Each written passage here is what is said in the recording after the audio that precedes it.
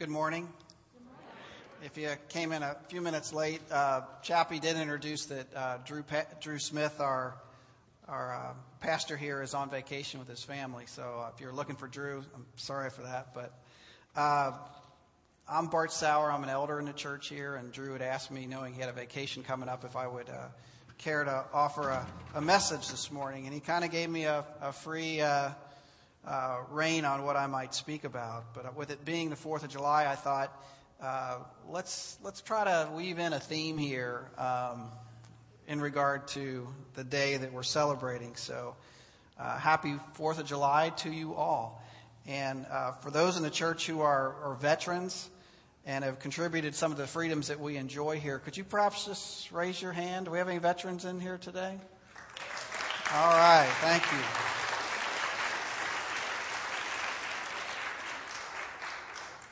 Today I'd like to take a look at, take a phrase from the times leading up to the Revolutionary War and offer some comparisons and contrasts with where we are as members of the Church of Jesus Christ. No taxation without representation. This was a premise for the Revolution, the American Revolution.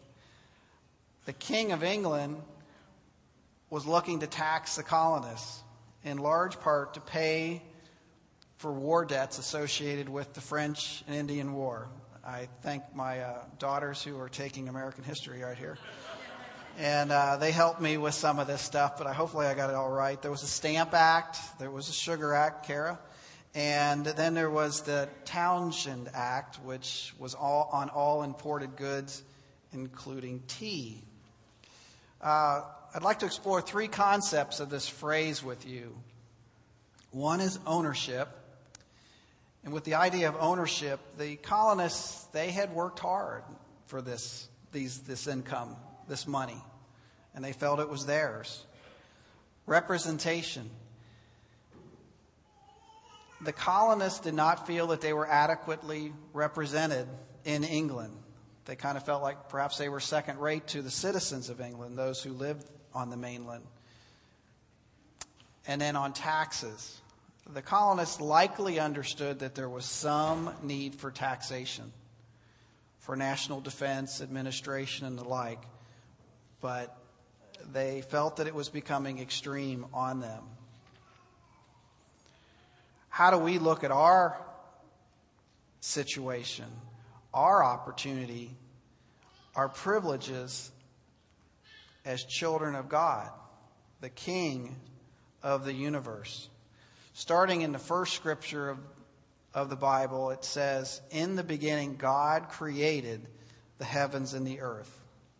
Then in Psalms, "The heavens declare the glory of God, and the firmament shows his handiwork."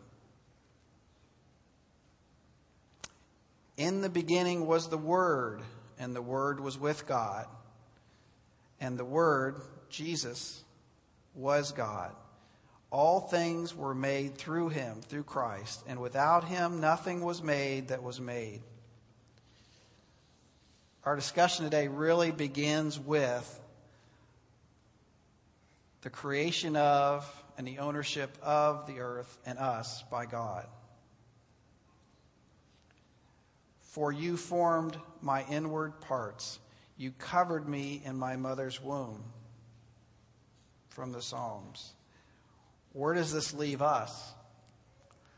If God made it, the earth, and all those who dwell within, we are stewards of what belongs to him, managers of his possessions. Stewards are people with responsibilities to manage. We are stewards with responsibility to manage what belongs to God. I think sometimes we look at it as rights. We have rights, but in this case, it's really we have responsibility. Isn't this a different way of looking at things? The money in our wallets, our clothes, our bodies, our children, the skills we possess, our time. Perhaps I shouldn't say our.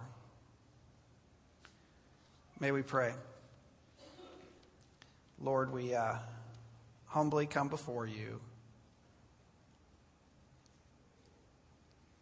And we want to be open to your word and to your spirit, and to be drawn closer to you, to understand you and your ways and the way that we should live further. And may the words of my mouth and the meditation of our hearts be acceptable in thy sight. Amen.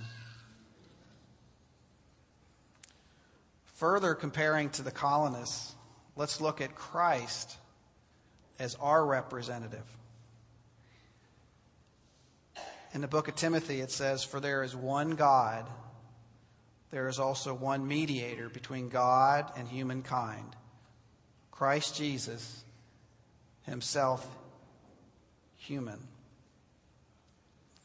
Also in the first book of John, chapter 2, verse 16, it states, "We have an advocate with the Father, Jesus Christ, the righteous, and he is the atoning sacrifice for our sins."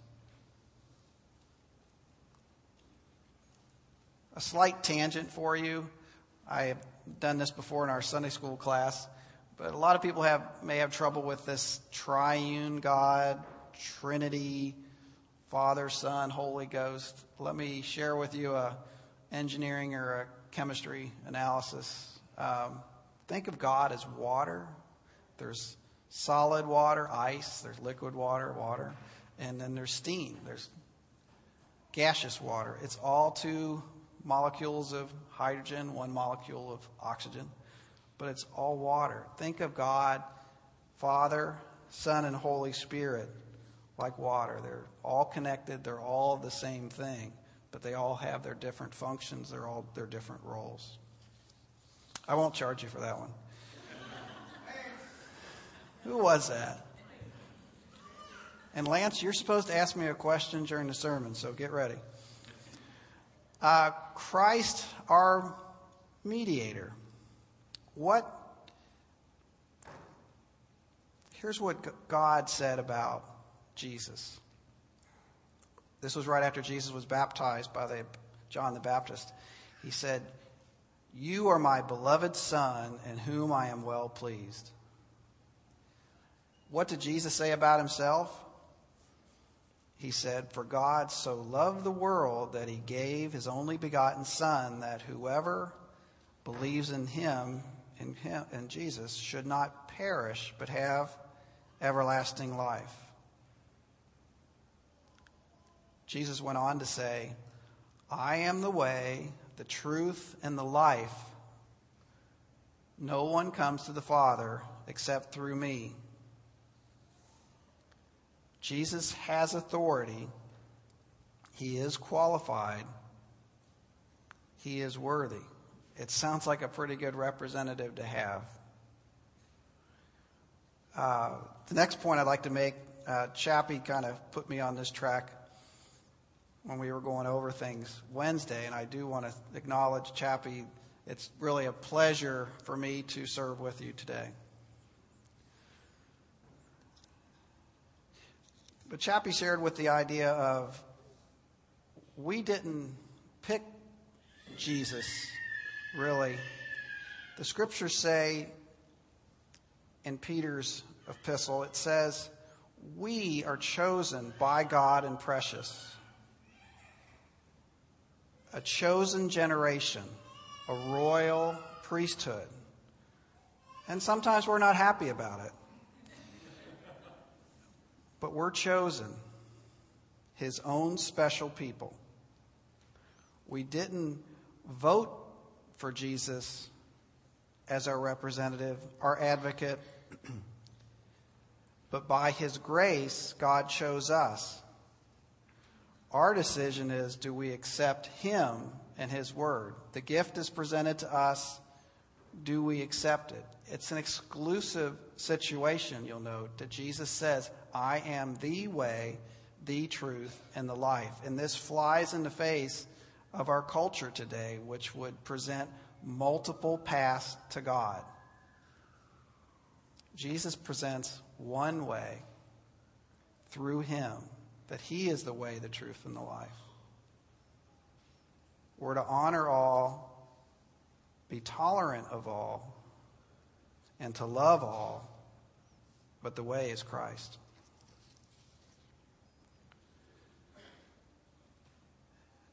To many outside the church, sometimes in the church, they would look at the giving of an offering as a tax for the Christian or the Jew. Remember that tithing began and was spoken about back as far as Genesis. It spoke about Moses giving a tithe to the high priest Melchizedek. A tithe is literally a tenth. The Old Testament scriptures also talk about how on some years they would give 2 tithes or even 3. And offerings, I would explain, are those gifts above a tithe. From the Old Testament book of Leviticus, it states in chapter 27, all the tithes from the land, whether the seed from the ground or the fruit from the tree, are the Lord's. They are holy to the Lord.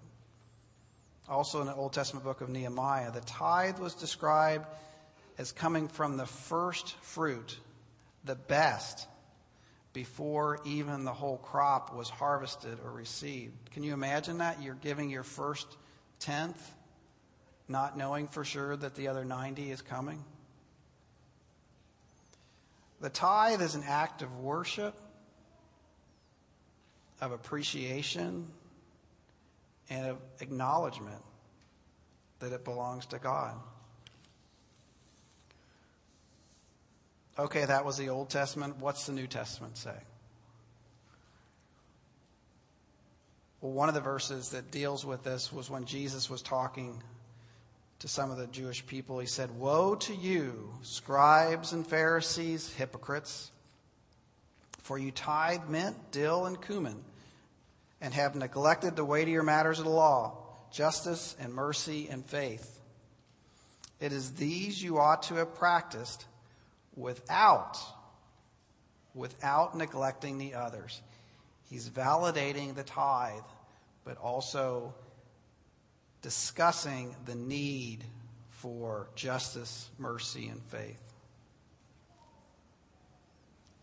Also in the book of Matthew, chapter 22, Jesus was asked, it was recorded, he was asked, "Tell us what you think. Is it lawful to pay taxes to Caesar?" And Jesus responded, "Therefore, render unto Caesar those things that are Caesar's, and to God the things that are God's."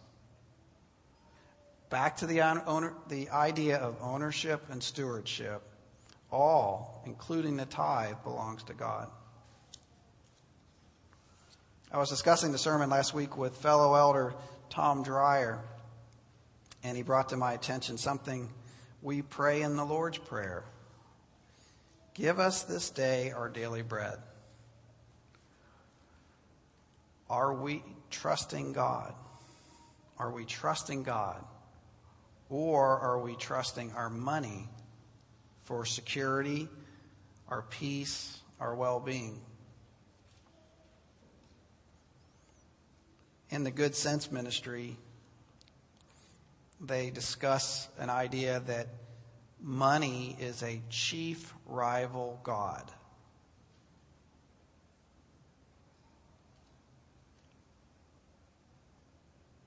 And Jesus spoke and taught that you cannot serve God and mammon, also another word for God, for money. For you will love the one and hate the other. Kind of strong words.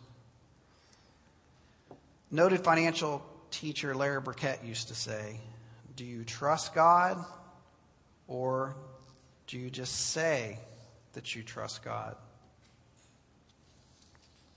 Let's pray. Lord, we do want to make you our God. the one whom we trust, the one whom we obey, the one whom we honor.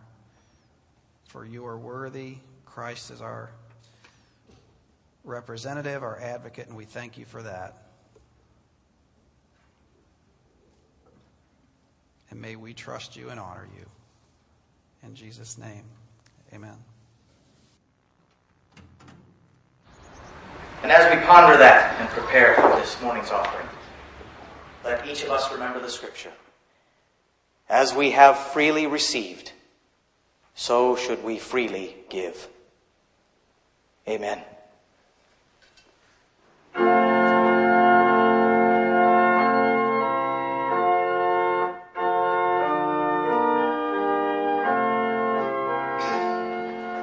I suppose I ought to contribute something. After all, the church has to pay its bills too. And these are comfortable seats, I must say. Comfortable seats, comfortable atmosphere. In fact, the whole place just says comfortable. And the congregation looks like they're doing quite well. This place must be rolling in the dough. What good is my measly couple of bucks going to do? Besides, how can I really know where my contribution's going? You can't be too careful these days. If I just keep my money, then I'll know exactly what it's being used for. I'm sure you'll understand, God, if I take a pass this morning.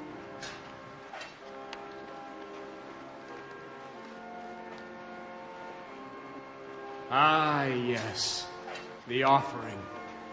What a wonderful time in the service. There's something about being able to participate in what's going on here, to be part of funding this great work of God. A very, very large part.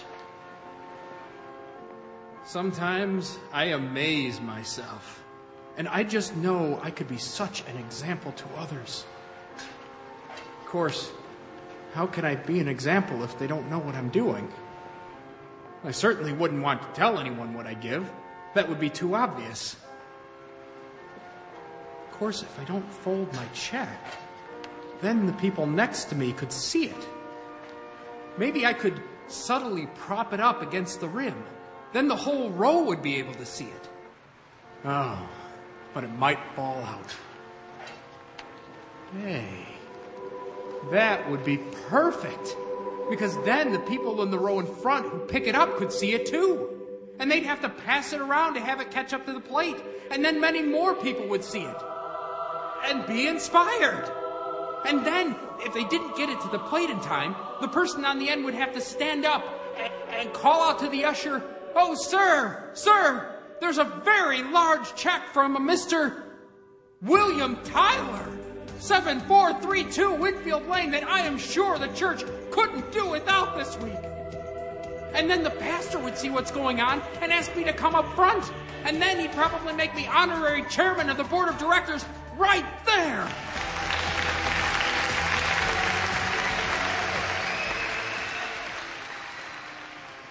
What a joy to be a humble tool in God's hands.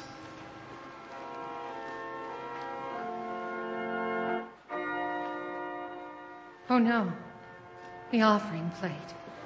I just hate this part of the service.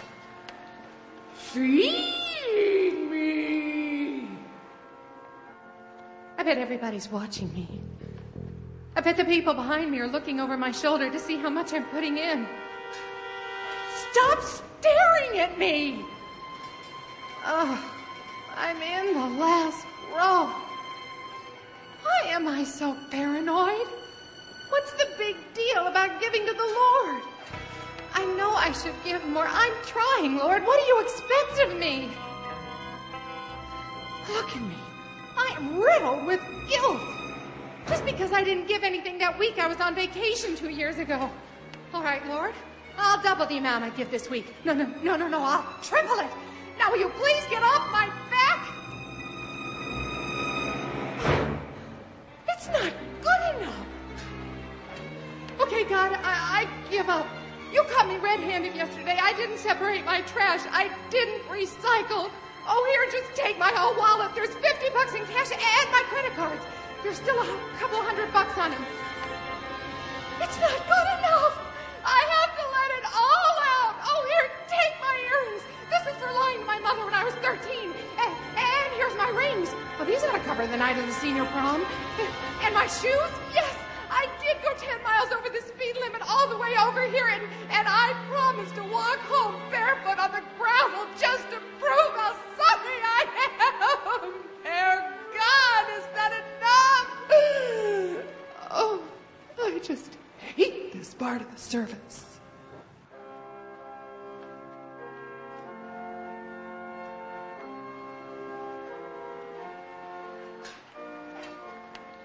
Well, here it is. A chance to say thanks. You know, Lord, this has been a good week. I mean, every day I've had enough food. Every night I've gone to bed in a warm house. And every morning I've had a hot shower. Well, except for Thursday when the kids got up early. But all in all, I've had a lot of good things come my way this week. And I'm glad that I have a chance to show you that while I know I matter to you, you matter to me too. To think 2 years ago, I would have been in the office on Sunday morning, slaving away, building my business, missing my family. But today I'm here.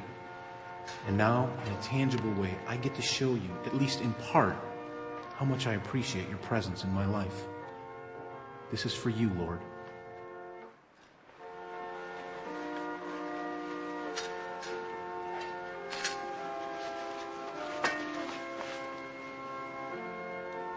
I left my wallet in my car. Mm-hmm. Sure you did.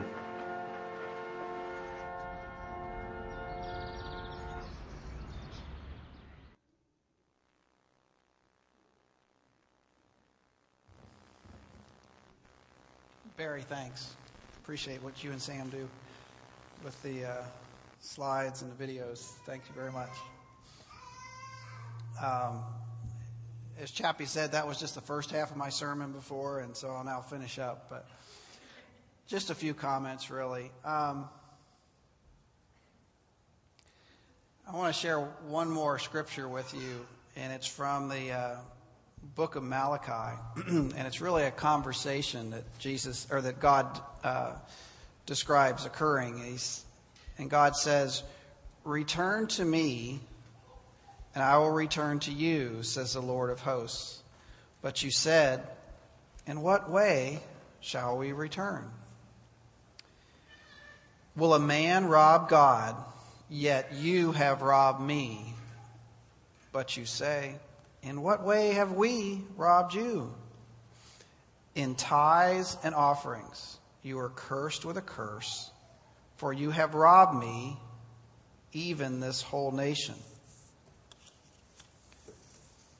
Bring all the tithes into the storehouse, that there may be food in my house, and try me now in this, says the Lord of hosts, if I will not open for you the windows of heaven and pour out for you such blessing that there will not be room enough to receive it."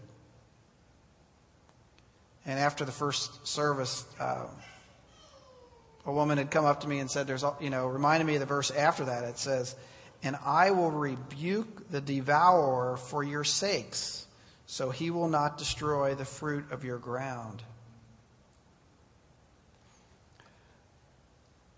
I believe there are a good number of people in this church who do tithe already, and many who tithe and give offerings, those gifts above a tithe as well. But for all of us, consider this challenge from God, the creator of the world. I haven't talked to you guys at all late. I'm sorry. Consider this challenge from God, the creator of the world, the owner of all, when he says, "Try me now in this." It's perhaps the only double dog dare in the Bible. Consider increasing your giving. If you're not giving at all, maybe give up to 1%. If you're already at 4%, why not try 6 or 7? If you're at 10, why don't you try to go to 12? You can't outgive God, though. Try it for 4, how about 6 months, through the rest of the year, and see how God might bless you in so many ways. It's His challenge to us. Now, I don't present a prosperity gospel to you. I don't think that's right. I don't think you should tell people if you give, then God will just unload all this money back on you. I don't think that's right. But I do believe and have experienced His blessings personally. For my family, for Penny and I, we experienced that blessing firsthand. When we were first married and trying to... I'm almost done. We were first married and trying to have our first child. We made a step to increase our giving. And shortly after that, then Penny became pregnant with Rachel. Rachel and Colleen and Kara are greater blessings than I could have ever received through money. God can and will provide blessings to those who honor and obey and trust Him. If you believe God's word, then here is the challenge in front of you.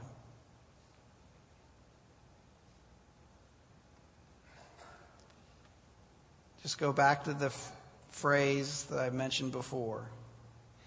Do you trust God, or do you just say that you trust God?